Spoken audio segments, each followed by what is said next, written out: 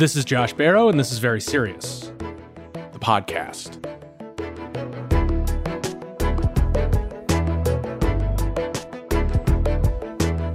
When Joe Biden was seeking the Democratic nomination for president, he loved to talk about Barack, his friend Barack. The campaign tweeted friendship bracelets that said Joe and Barack. It was a little cringe. It was also an oversimplification. There's this narrative of a bromance between Joe Biden and Barack Obama, and the two men do have a real fondness and esteem for each other. But their relationship has been complex and sometimes fraught, as my guest Gabriel De Benedetti describes in a new book coming out next week. Gabe is national correspondent for New York Magazine, where he principally covers Democrats. His new book is called The Long Alliance: The Imperfect Union of Joe Biden and Barack Obama. The book explores 2 decades of cooperation between these two men and how their relationship has shaped American politics in the 21st century. Hi, Gabe. Thanks for being here. Hey, thanks, Josh. It's good to be here. So, first of all, why this frame for the book? Joe Biden is the president. What makes understanding the relationship between him and Obama important for understanding our political moment? Yeah, I first thought about doing this book basically the second that Biden was formally announced to be the winner, or once he was declared the winner a few days after Election Day in 2020. And what really got to me was there was so much coverage essentially framing the upcoming Biden administration and his presidency as the third Obama term. The reason that bothered me is that I know that that's not how Biden was thinking about it. It may have been sometimes how Obama was thinking about it, but more to the point, it was just a vast oversimplification. And then I thought a little bit more about how people thought about these two men, and it occurred to me that they were very successful when it came to sharing this image of the bromance, as they often, they didn't refer to it that way, but other people certainly did. This sort of nostalgic way of looking at them as if they're just two buddies here to save the world. And as you just alluded to, Biden certainly leaned into that during certain parts of the campaign, as we can talk about. But I knew that it was more complicated than that. And the reason that I think it's sort of an urgent thing to understand now, this relationship, is, Biden talks a lot internally with his colleagues and thinks a lot about the fact that people don't necessarily remember that, he was a senator for 36 years before, joining Barack Obama's ticket. He had a very set sense of how Washington works, how change works. But it's sort of impossible to overstate, and I hate that phrase, but in this case, it's true, how formative the experience at Obama's side was for him. He learned a lot about politics and modern politics at Obama's side, but also he came to understand certain things about the presidency. He didn't always learn all the lessons that, he now might be thinking about, but certainly those 8 years can teach us a lot about not just Obama and Biden, but also about, the way politics as a whole has warped in the pre-Trump and now post-Trump eras. Let's go back a little bit before those 8 years. Barack Obama arrives in the Senate in the beginning of 2005. And you describe in the book that he got off on a pretty bad foot with Joe Biden, and he was working with Joe Biden because Barack Obama was on the Foreign Relations Committee. Joe Biden was the top Democrat on the Foreign Relations Committee. They did not initially have a close relationship. No, not at all. And if you ask them, their answer to this would sort of be, well, why would we have a close relationship? Biden had been around forever. Obama was 99th in seniority. And to the degree that they worked together, yes, it was on that committee, but Biden was essentially running that committee. Right. But you describe that Obama did manage to form a pretty good relationship with Richard Lugar, who was the top Republican on the committee, who could say exactly the same set of things about why would we work together. Plus, they're from different parties. And yet you describe sort of initially Obama's actually closer with the top Republican on the committee than he is with Biden, the Democrat. That's right. And I think to understand that, you have to understand what Biden was going through at the time. Biden essentially, so he had during the 2004 campaign expected to be John Kerry's Secretary of State. Kerry had unofficially offered him the job. And then, of course, Kerry loses and Biden wakes up the next morning and starts thinking about running for president in 2008. But more to the point for this particular part of the discussion, he is thinking of himself as the counterweight to Bush administration policy, particularly in Iraq and Afghanistan. He's not thinking about his colleagues. He's thinking about his role right now and how he is working with George W. Bush and others in that White House, that administration. So he's just not thinking about cultivating relationships with younger members. Also, he had been running for president, thinking about running for president since the 70s. To him, the idea of Barack Obama as this, political supernova here to change the world and change the Senate, he dismissed it. He sort of said, why do I need to care about this guy? I'm oversimplifying a little bit, but not by much. Obama, meanwhile, this is someone who ran for Senate basically promising, not to do things, politics as usual. It sort of sounds super obvious now to campaign as an outsider, but he did get to the Senate and immediately hate the place. It was not the kind of place that he thought it was going to be. And so he sort of cringed at the idea of getting to know and suck up to a lot of the older, particularly Democratic senators who he thought represented the worst parts of the place. He thought Biden just talked too much and wasn't as substantive as he wanted. And Lugar was someone who they actually got to know each other a little bit while Obama was campaigning, because Obama liked some of the work on nuclear nonproliferation that Lugar was famous for within the Senate. And Lugar sort of said, well, maybe this guy might have some substance. Biden just was working on, Iraq and Afghanistan at the time. That was his two major topics. And Obama didn't have much of a role, as the junior most Democratic senator on that committee in that debate. And so then they end up in the same presidential campaign together in 2008. And obviously, Barack Obama's presidential campaign is a lot more successful than Joe Biden's campaign. Is that where they really sort of initially formed the relationship together? Because somehow they get from this point where they're sort of dismissive of each other when Barack Obama is coming into the Senate. And then within 4 years, Obama is putting Joe Biden on the ticket to be his vice president. Yeah. And the question that you're asking is actually one that a lot of people who were close to Obama, close aides of his and even friends of his sort of asked when he was looking at Biden. They said, what is this? He was so dismissive of you not 2 years ago. We were just talking about this. And his answer was basically that during the primary, it's important to remember this primary was basically all about Obama, Clinton, Hillary Clinton, that is, and John Edwards, and not about Joe Biden at all. Biden thought he was a major candidate, but he simply wasn't. He had to drop out after getting 1% in Iowa, more or less. So, but Obama he said to his colleagues, and he was feeling this at the time, that he had been impressed with the way that Biden during these debates, the primary debates, he obviously wasn't the main character in these debates, but he was pretty substantive. Yeah, he talked a lot, but he was actually making some good points. And Obama also appreciated that Biden was a pretty good retail politician, and also that he was really good at, just schmoozing behind the scenes. He wasn't standoffish as some of the other candidates were. But it's also important to remember, we now think about the vice presidency and the presidency as these two jobs that are super close. They work super closely together. That isn't really the default in the modern vice presidency. So it wasn't that shocking to people that he would be thinking about choosing someone with whom his partnership was not totally obvious. It was completely conventional wisdom when Obama started to think about who to choose as vice president that Biden would be considered, because Biden had the things that Obama didn't have. Every single pundit was saying he needs someone with gray hair. He needs someone literally with gray hair. He needs someone with DC experience. He needs someone with foreign experience. But that was also what Obama's own aides were saying, and it's what Obama's polling was showing that he needed. So it wasn't shocking that he was looking at Biden, because no one expected that these two were going to suddenly become, besties.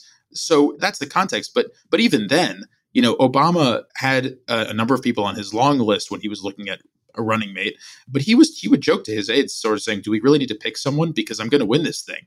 That whoever it is just going to drag us down." And so Biden is obviously on that list from the start, and it takes a little bit of convincing for Biden to be vetted, because he sort of thinks, "Why do I want to work for someone for the first time in my life?" He's really come around to, I'm just going to be in the Senate forever, or maybe I'll be Secretary of State one day. Was that genuine? I never believe people when they claim they're not interested in being put on the ticket. Well, clearly it was only sort of genuine because he was interested in being put on the ticket, but he was genuinely wary of the idea of suddenly taking orders from someone who was 19 years his junior, who he knew and didn't particularly get along with all that well in the Senate. And he really didn't like the idea of taking orders from all of the eggheads, as he called it in Chicago, the people that he thought were, running the Obama operation, whose whole shtick was, everything about DC, about this place, by the way, that Joe Biden had been operating for 36 years, is broken. So, Obama's trying to figure out who to pick, and he's looking at Joe Biden. He's also looking at Evan Bayh, who is sort of Mr., conventional wisdom pick. He was a Democratic senator from Indiana at the time. And a former governor, looks like what you would want on a poster. Like literally, people around Obama would be like, this guy's handsome, we should choose him. And the third option was Tim Kaine. And Tim Kaine was, at the time, the Virginia governor, sort of seen as a similar kind of figure politically to Obama, though obviously, Obama was already going to be a historic figure as probably the first black president. Tim Kaine was a Democrat from a southern state, was a pretty Republican state before then at that point, seen as this liberal change maker. And Obama really got very close to choosing Tim Kaine against the wishes of a lot of people close to him. At one point, he says to Kaine, upon hearing Kane's argument that you really shouldn't pick me, we're too similar, Obama says, well, Tim, you are the choice of my heart. Biden is the choice of my head, and I can't decide whether to go with my head or my heart. And he really did say that. It sounds pretty neat now. But obviously, the upshot of all this, the reason that I am telling this long-winded story is Obama didn't get into the Biden experience expecting to find someone who he was going to go down in history with a joint legacy. He was choosing someone to win a campaign and then who could fill a lot of the holes that were needed for him in governing, because they already knew at that point that it was going to be quite a tall order once they got to Washington. I mean, you reference already Barack Obama's famous contempt for having to do certain kinds of schmoozing in Washington, especially with Congress. And this was a consistent point of argument within the Obama administration. People would say he doesn't meet enough with people from the Hill, that, he should get a drink with Mitch McConnell, which he ends up making fun of at the White House Correspondents' Dinner one year and goes, why don't you get a drink with Mitch McConnell? And the thing that I was always pointing out to people at the time was you'd say to Democrats, he needs to do more FaceTime with these people. He needs to do more one-on-one persuasion. They'd say, well, Republicans are just so intransigent, it doesn't matter if you do that. And the thing I would point out in response was that it was clear he wasn't even doing enough of it with Democrats.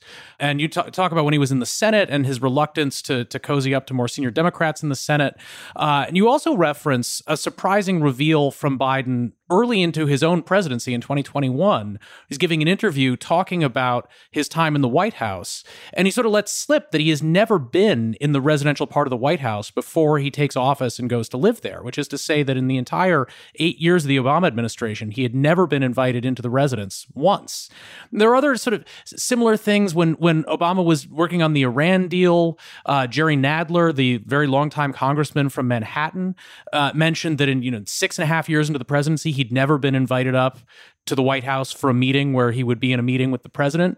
And so it was clear that Obama really hated having to do this sort of relationship management stuff. And so he was going to need Biden, presumably, for some of that and for certain negotiation on the Hill that did end up being a calling card for Biden. You had a lot of these breakdowns between Republicans in the Obama administration, and it would be sort of hashed out between Joe Biden as the vice president, Mitch McConnell as the Senate Republican leader, because it was essentially that was considered Joe Biden's strength rather than Obama's, that it wasn't just for the campaign that they needed him, that they were going to need him for this governing purpose. Yeah, and this was actually pretty controversial within the Obama administration in the early days, because for one thing, Obama was pretty sure that things were going to change now when he took office. I mean, he wasn't naive about it, because I'm oversimplifying it a little bit, but he did genuinely think that a sea change was coming to Washington. He gets in from day one, talks about doing a healthcare overhaul, what we know now as Obamacare. And Biden was the most prominent person internally. He wasn't alone, but he was the most prominent, saying, guys, we can't sustain this on Capitol Hill. People will understand if we're just going to, focus on the economy right now. Healthcare is a historic loser. And all of a sudden you're saying that we're going to go all in on this, even though the economy is falling apart, even though, Republicans are showing zero interest in working with us on anything. He eventually relents because he realizes, he's not the president. But this is sort of a tension that goes on throughout their time together. And in the early days, Harry Reid does this sort of brushback where he makes clear that he intends to be a power broker during the administration too, and that he's not just going to take orders from Obama. Obama and Reid became very close, but Biden is sort of stuck in the middle there, where he thinks he's going to be the Senate liaison throughout the administration. And at some points, that's certainly true. He was called upon to, work with certain senators, but it's just not true, the idea that he was, the whisperer all along. Now, when it came time when they had to work with Republicans, especially after Democrats, lost their unified control of Washington in 2010, he did really have to work a lot with McConnell. And it was a big frustration to him that Obama wasn't more willing to hang out at, White House ceremonies or host people to watch the Super Bowl. There's this famous story about the first time they try to host people to watch the Super Bowl, and Obama's aghast when he realizes that means actually having these people in his house to watch the Super Bowl, as opposed to just, pretending to. And so, I at one point quote this thing that Biden used to say to his aides and to people that would ask him about this.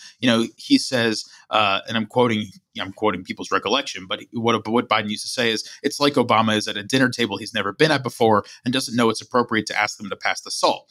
There are just things he could do that he isn't doing that are offending people. Obama's view is they're never going to move, but they're people. They can be influenced. So, it was very easy at the time to say, oh, Obama should really just be schmoozing a little bit more. But it is true that he wasn't inviting people over.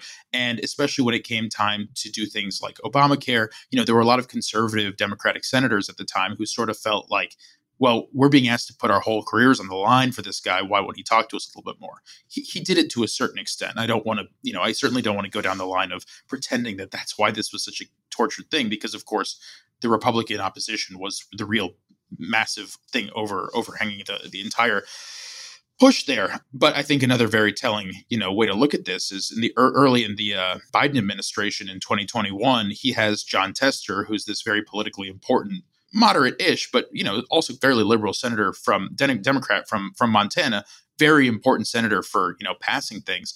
Biden has him over to the Oval Office, and a few days later, a local Montana news organization talks to Tester, and he starts tearing up, and he says, "It was my first ever time in the Oval, and it was so important to me." John Tester was really important during the Obama years too, and it was sort of shocking to a lot of folks that he had never been there before.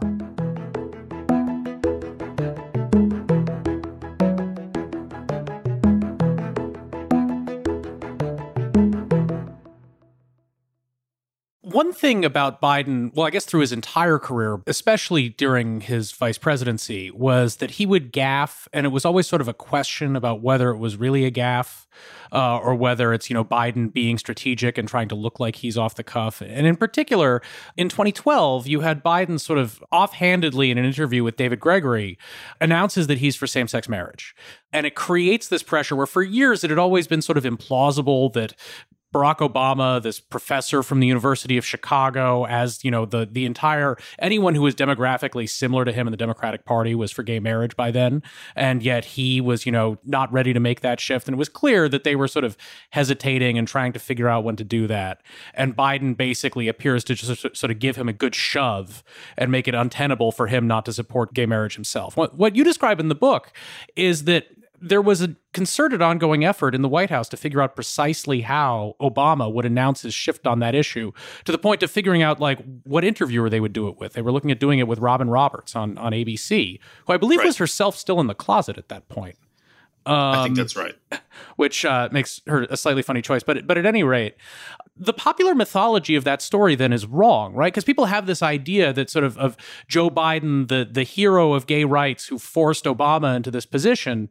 Did he actually force anything, or was Obama going to imminently do that anyway? And then you described that Obama was pretty pissed off that Biden completely screwed up their whole rollout on this and basically took the glory for himself, where he becomes the gay marriage guy instead of Obama getting to be the gay marriage guy. Right. And Obama thought that he was, the political context of the moment was not just that, the country and certainly the Democratic Party had evolved quite a lot on this issue. And Obama did look pretty retrograde in the way that he was talking about it when he was asked about it. But it was also that they had just launched their reelection campaign formally, and things didn't look that good, especially among liberal voters. They just didn't have that much excitement. They didn't think they were going to lose, but they definitely didn't feel like they had the base behind them as they wanted to. There were some rallies the previous few weeks that they had hosted that weren't, filled to the rafters. And literally they had meetings about this saying, what do we need to do here? So Obama, had been talking with a lot of his aides about how they were going to roll out the reveal that he was now for same-sex marriage and, the evolution as he talked about it. And Biden was in on some of these meetings. He wasn't in on all of them. But the immediate backdrop is that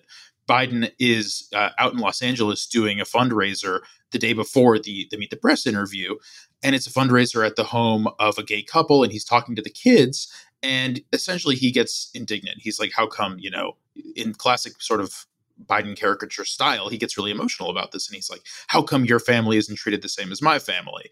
He's also pretty annoyed that the administration hasn't given him anything to talk about that's new on this topic for a long time. So he's sort of steaming and writing his own remarks on Air Force Two while getting out there. He's sort of like, I can't believe we just are going to talk about the same old stuff. So he's frustrated that this has taken such a long time.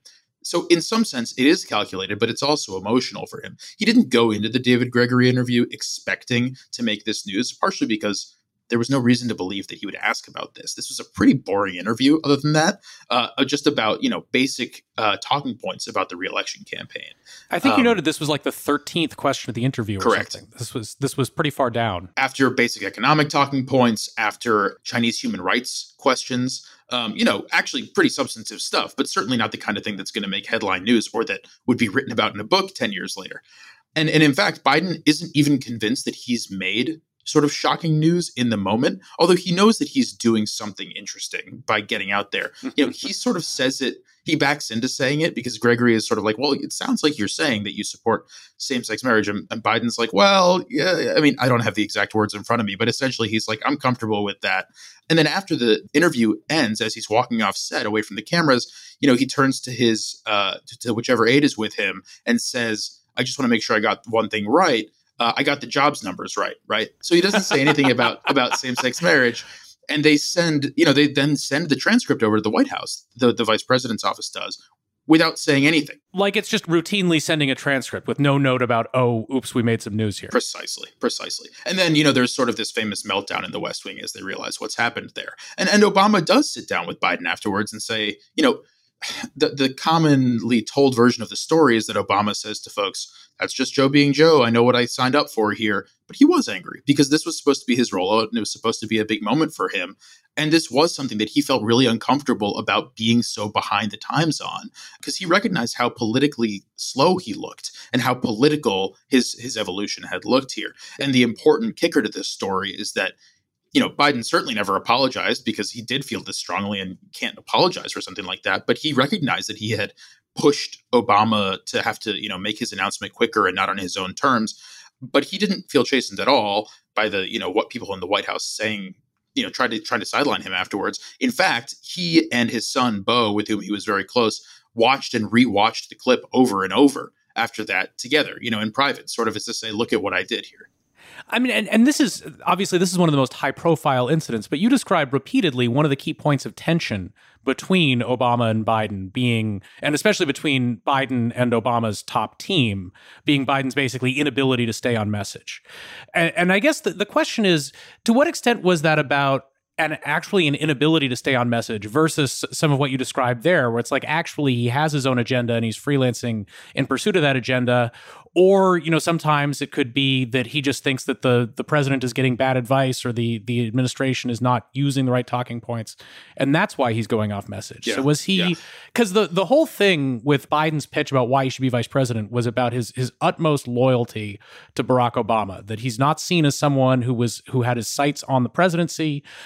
He was going to be reliably always in line with administration position on issues, that he was supposed to be the maximally reliable team player.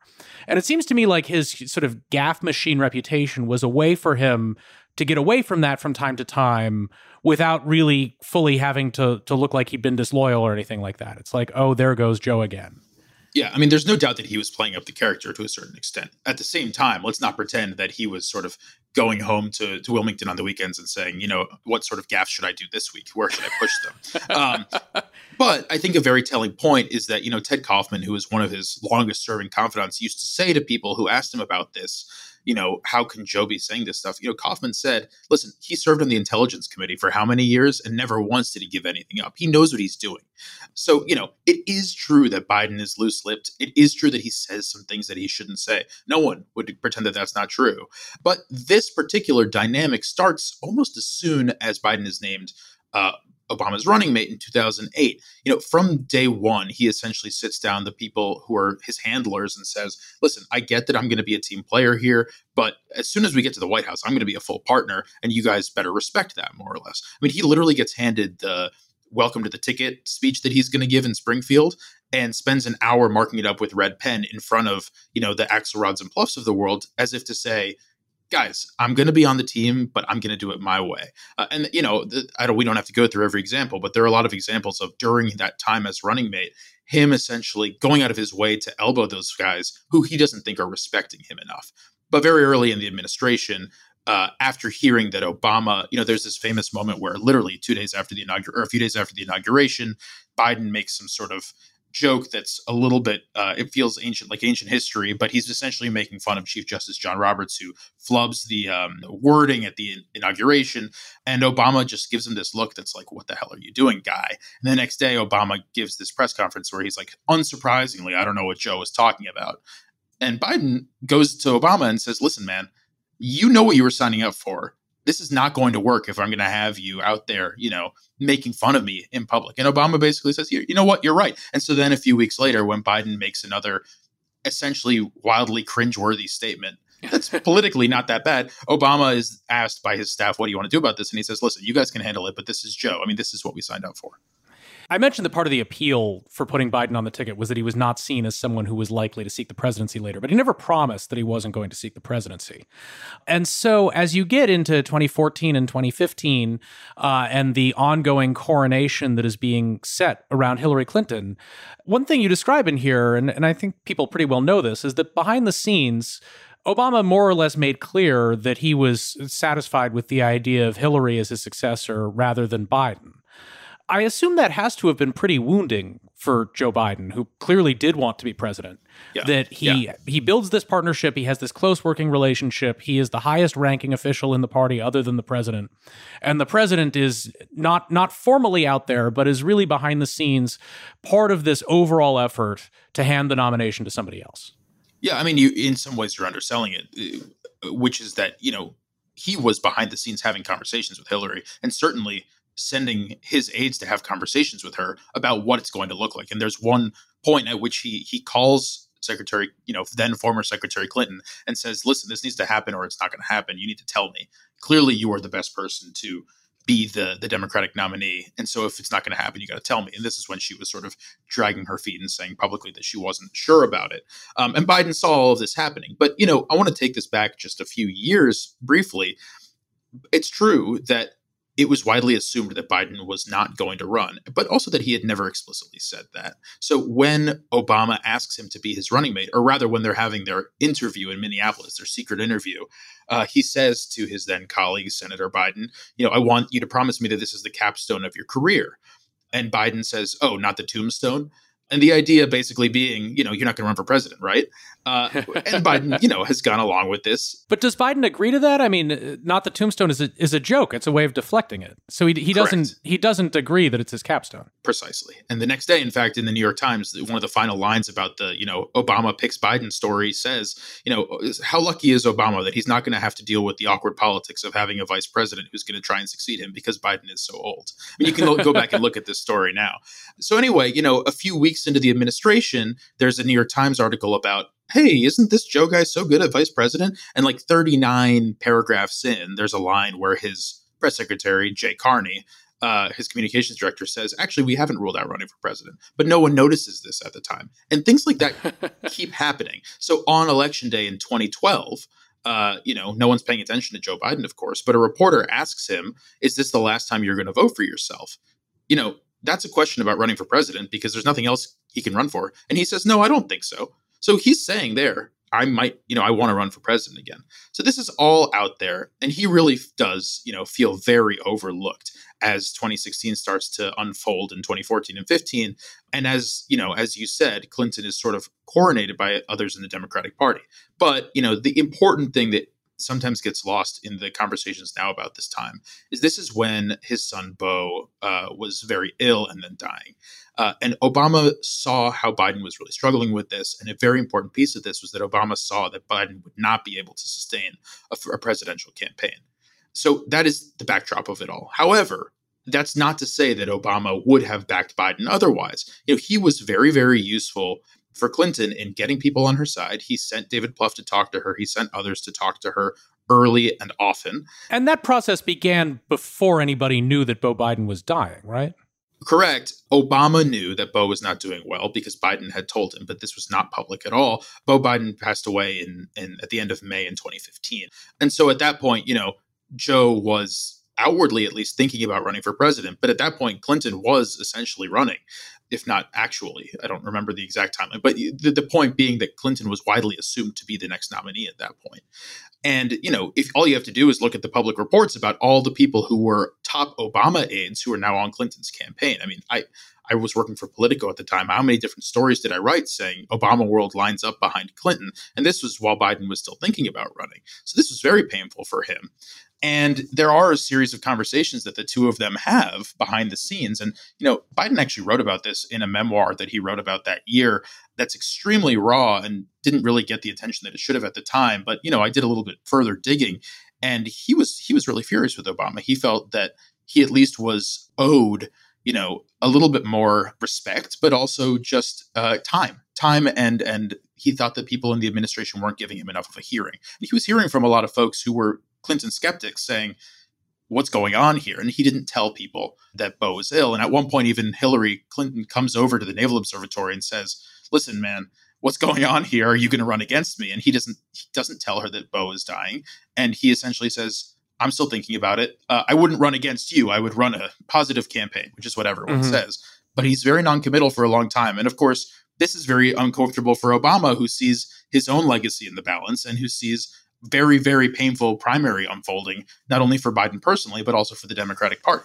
The thing, though, about this is that in addition to, I assume, finding this personally wounding that Obama would line up with somebody else, Biden was also right on the merits, which is to say, I mean, Barack Obama thought that Hillary Clinton was a stronger candidate in 2016 than Joe Biden would have been.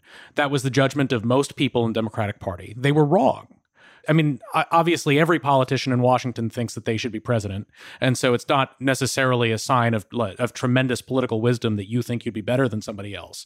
But his diagnosis of why Hillary Clinton was going to underperform, I think, was largely correct in terms of what voters she was failing to connect with that Joe Biden would have connected with. Joe Biden would have won the 2016 campaign if he'd been the Democratic nominee in 2016. And so I wonder, does that shape the Biden relationship subsequent to that election, that it's not just that you weren't there with me, it's that he was right about this in a way that would have prevented, I mean, I realize that he likely would not have run anyway because of Beau's death, but it is the case that if he had run and he'd been the nominee, I think it's extremely likely that he would have won and beaten Donald Trump. It would have been a better outcome for the party. And Barack Obama didn't see that. Yeah, I mean, one of the big asterisks here is it's not totally clear what would have happened in that primary if we did get a Bernie Sanders versus Hillary Clinton versus Joe Biden primary. But of course, that's not really the most important point right now.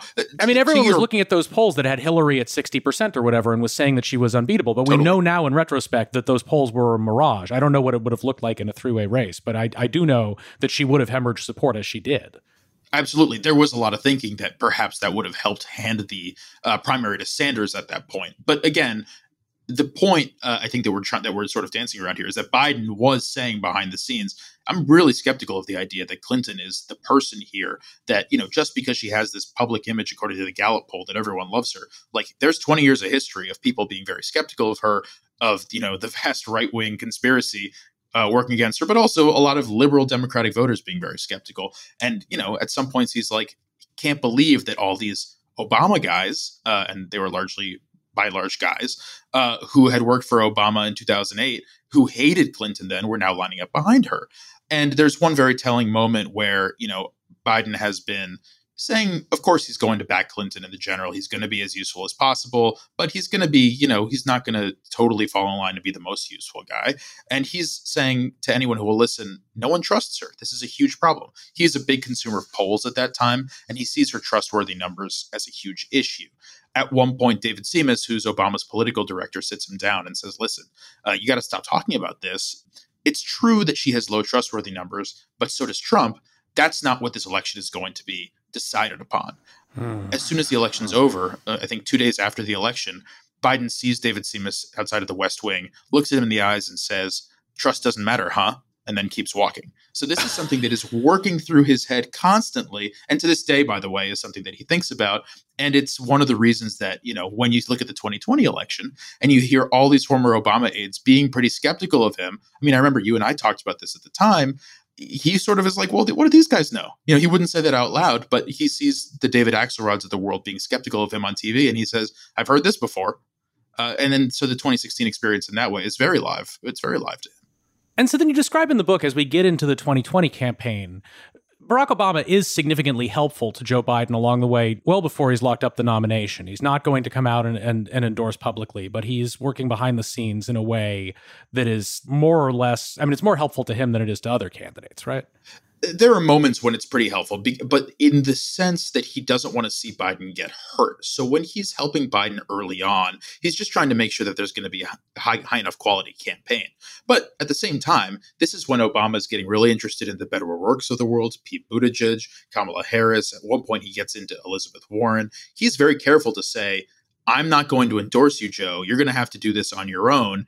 And he, in fact, is quite skeptical of the idea that Biden is going to be the answer for the Democratic Party, because if you're Barack Obama in late 2018, early 2019, you're skeptical of the Bernie left, but you certainly see a lot of this energy, young energy, left energy in the party. And he knows Biden better than he knows any of these other people. He sees Biden as this old, and frankly, he saw him as a slightly tired candidate. So he was very, very careful with his former aides who are working with Biden to say, listen, I want to make sure that this works as well as possible. But he was also very careful to say, I'm going to be as neutral as possible. And he was not, during the primary, throwing in with Biden in any substantive way until it came time for basically South Carolina, at which point he starts calling him more. It's interesting, that process you describe where it's specific candidates that he is in. I mean, it's obviously Barack Obama is never flirting with the idea that he would like Bernie Sanders to be the nominee in 2020. But you would think at some point when you're the former president and your old vice president seems a little tired and you're like casting about to the mayor of South Bend, Indiana, who has no black support. And that's the sort of thing that you're flirting with, or Beto O'Rourke, who ran one of the most bizarre campaigns I've ever seen in a presidential primary, where he didn't really seem to campaign. That should have been a sign that Biden was the best thing available. And I harp on this because this is my frustration, not with Barack Obama, but with basically everybody. But you do describe there is a moment right at the end where Obama really is there in the clutch for him, basically helping to clear the field right as we're getting into Super Tuesday. Not quite telling Amy Klobuchar and Pete Buttigieg that they need to drop out, but strongly intimating that message in a way that helps drive the process that we saw that very quickly coalesced the field after Biden's extremely strong performance in South Carolina. Yeah, and even before that in South Carolina, Obama calls Biden the morning of the last debate and essentially gives him a buck up speech. It's not substantive, but it's the kind of thing that if you're Joe Biden, you love more than anything. Obama says to him, just go out there and be president. The kind of thing that if you and I hear it, we're like, well, what does that mean? But if you're Joe Biden, you're like, yeah, I got to go be president. So that's actually very helpful for Biden, who doesn't do that well in that debate, but does well enough to win South Carolina by 1 million points, which then sets him on this path. But what was the important thing is it's really hard to remember this sometimes, but that was the moment at which it felt like Bernie Sanders is going to be the nominee. That's the world that we live in that, in early March 2020. The pandemic is bearing down. Biden looks pretty terrible after, really bad finishes in Iowa and New Hampshire. He comes in second in Nevada, but still by a long way behind, Bernie Sanders. And Obama essentially does the calculus in his head that it's really hard to see what this looks like if Bernie Sanders has to run against Donald Trump. He never says that explicitly, but he's clearly very skeptical of Sanders. And Biden is very clearly the best option out there at that point. They had been talking throughout the campaign, but people that know them very well describe those interactions as more of like political therapy. Biden would just rant to Obama rather than specific advice from Obama. But of course, this is also against the backdrop of Biden was leaning really hard into being the Obama guy during that primary, after the first few debates, because he realized people were going after Obama. But, to Biden's enormous credit, he realized that the mainstream of the Democratic primary electorate loves Obama and wanted to hear about continuing that legacy and not about why Medicare for all is the future or about why Obama failed on immigration policy. You can argue those policies, but if you are arguing them within the context of Obama was a failed president, which was the tenor of a lot of those primary debates, you're losing a ton of Democratic primary voters. Biden recognized that.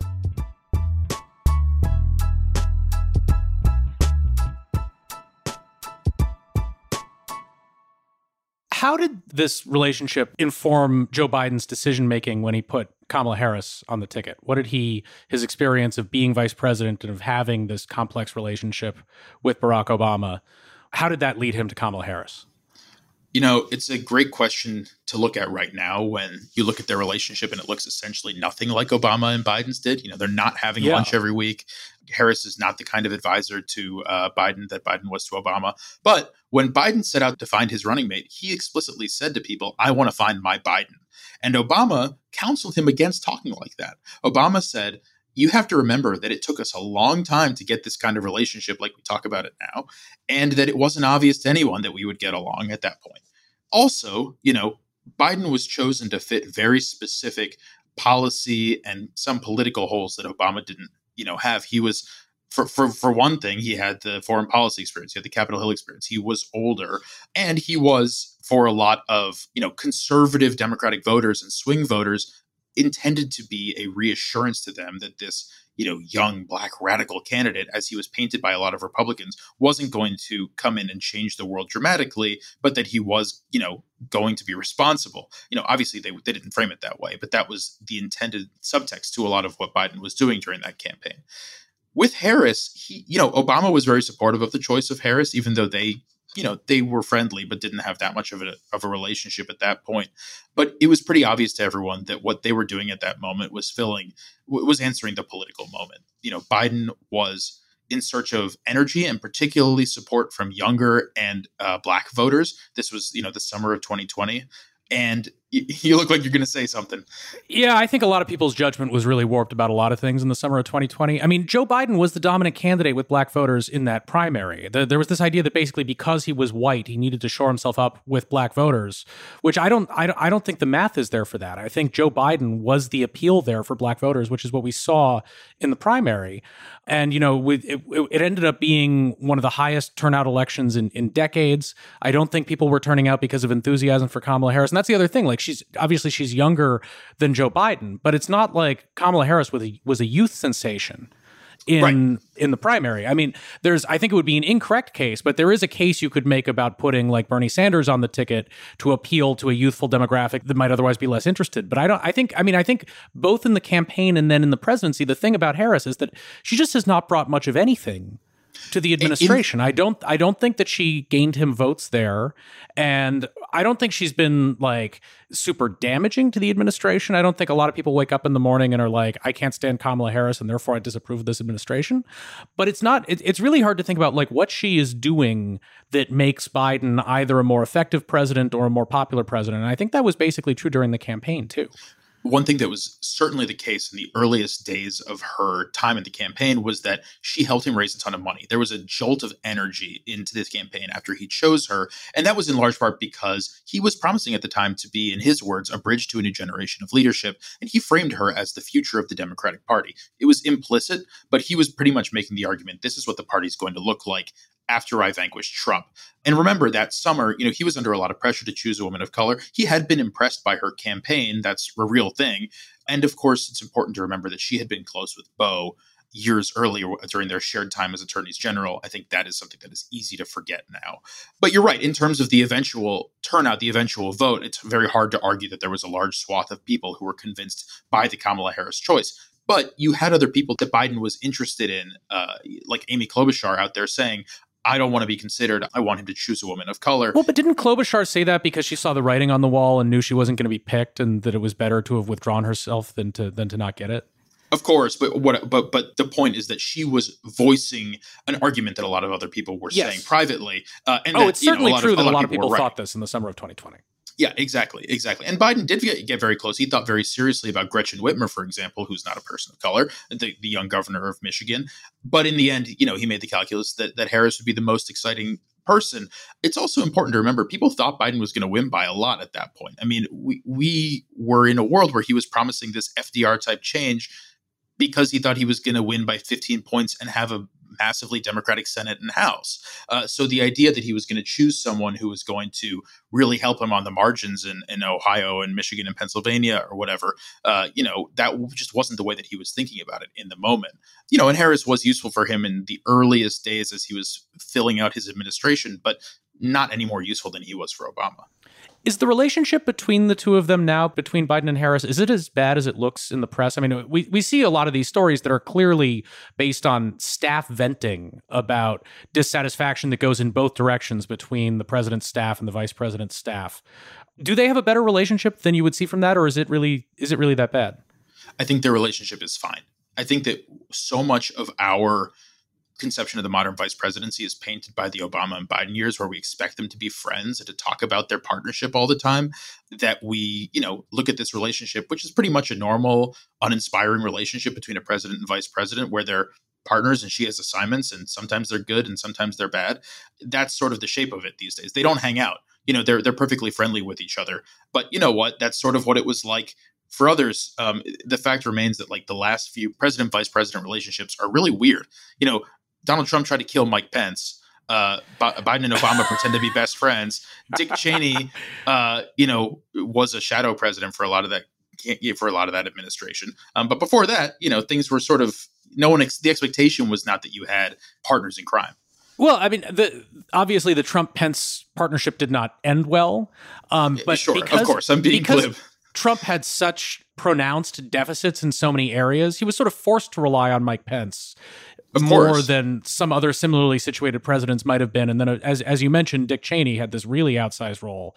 So, and Al Gore, at least at the time, was seen as having a relatively significant vice presidency with certain relatively important policy portfolios, not as important as the ones that we've discussed subsequent to that. But is Harris the least important vice president in a White House since Dan Quayle then? I think you could pretty easily make that argument in terms of the day-to-day running of the operation, at least. I think it's very interesting because you have in the president a former vice president whose senior staff includes 3 chiefs of staff to former vice presidents.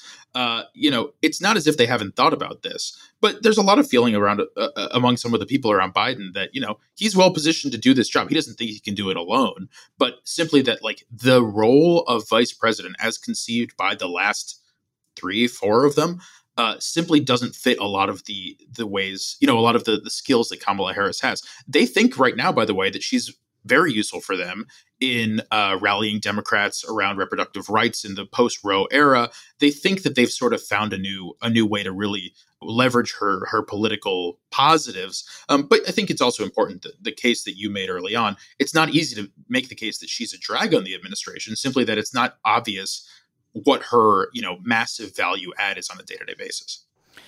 Before we go, I want to ask about a piece you wrote a few months ago about Democrats casting about looking for, is there any plan to replace Joe Biden in 2024? There's a piece you wrote back in May. And I think, I think some of this talk is waning with, gas prices falling and this various pieces of legislation. People are suddenly Joe Biden doesn't look quite as tired and out of it as he used to. Although obviously that he was never as bad as people thought, and he's not as good as people probably think he is right now.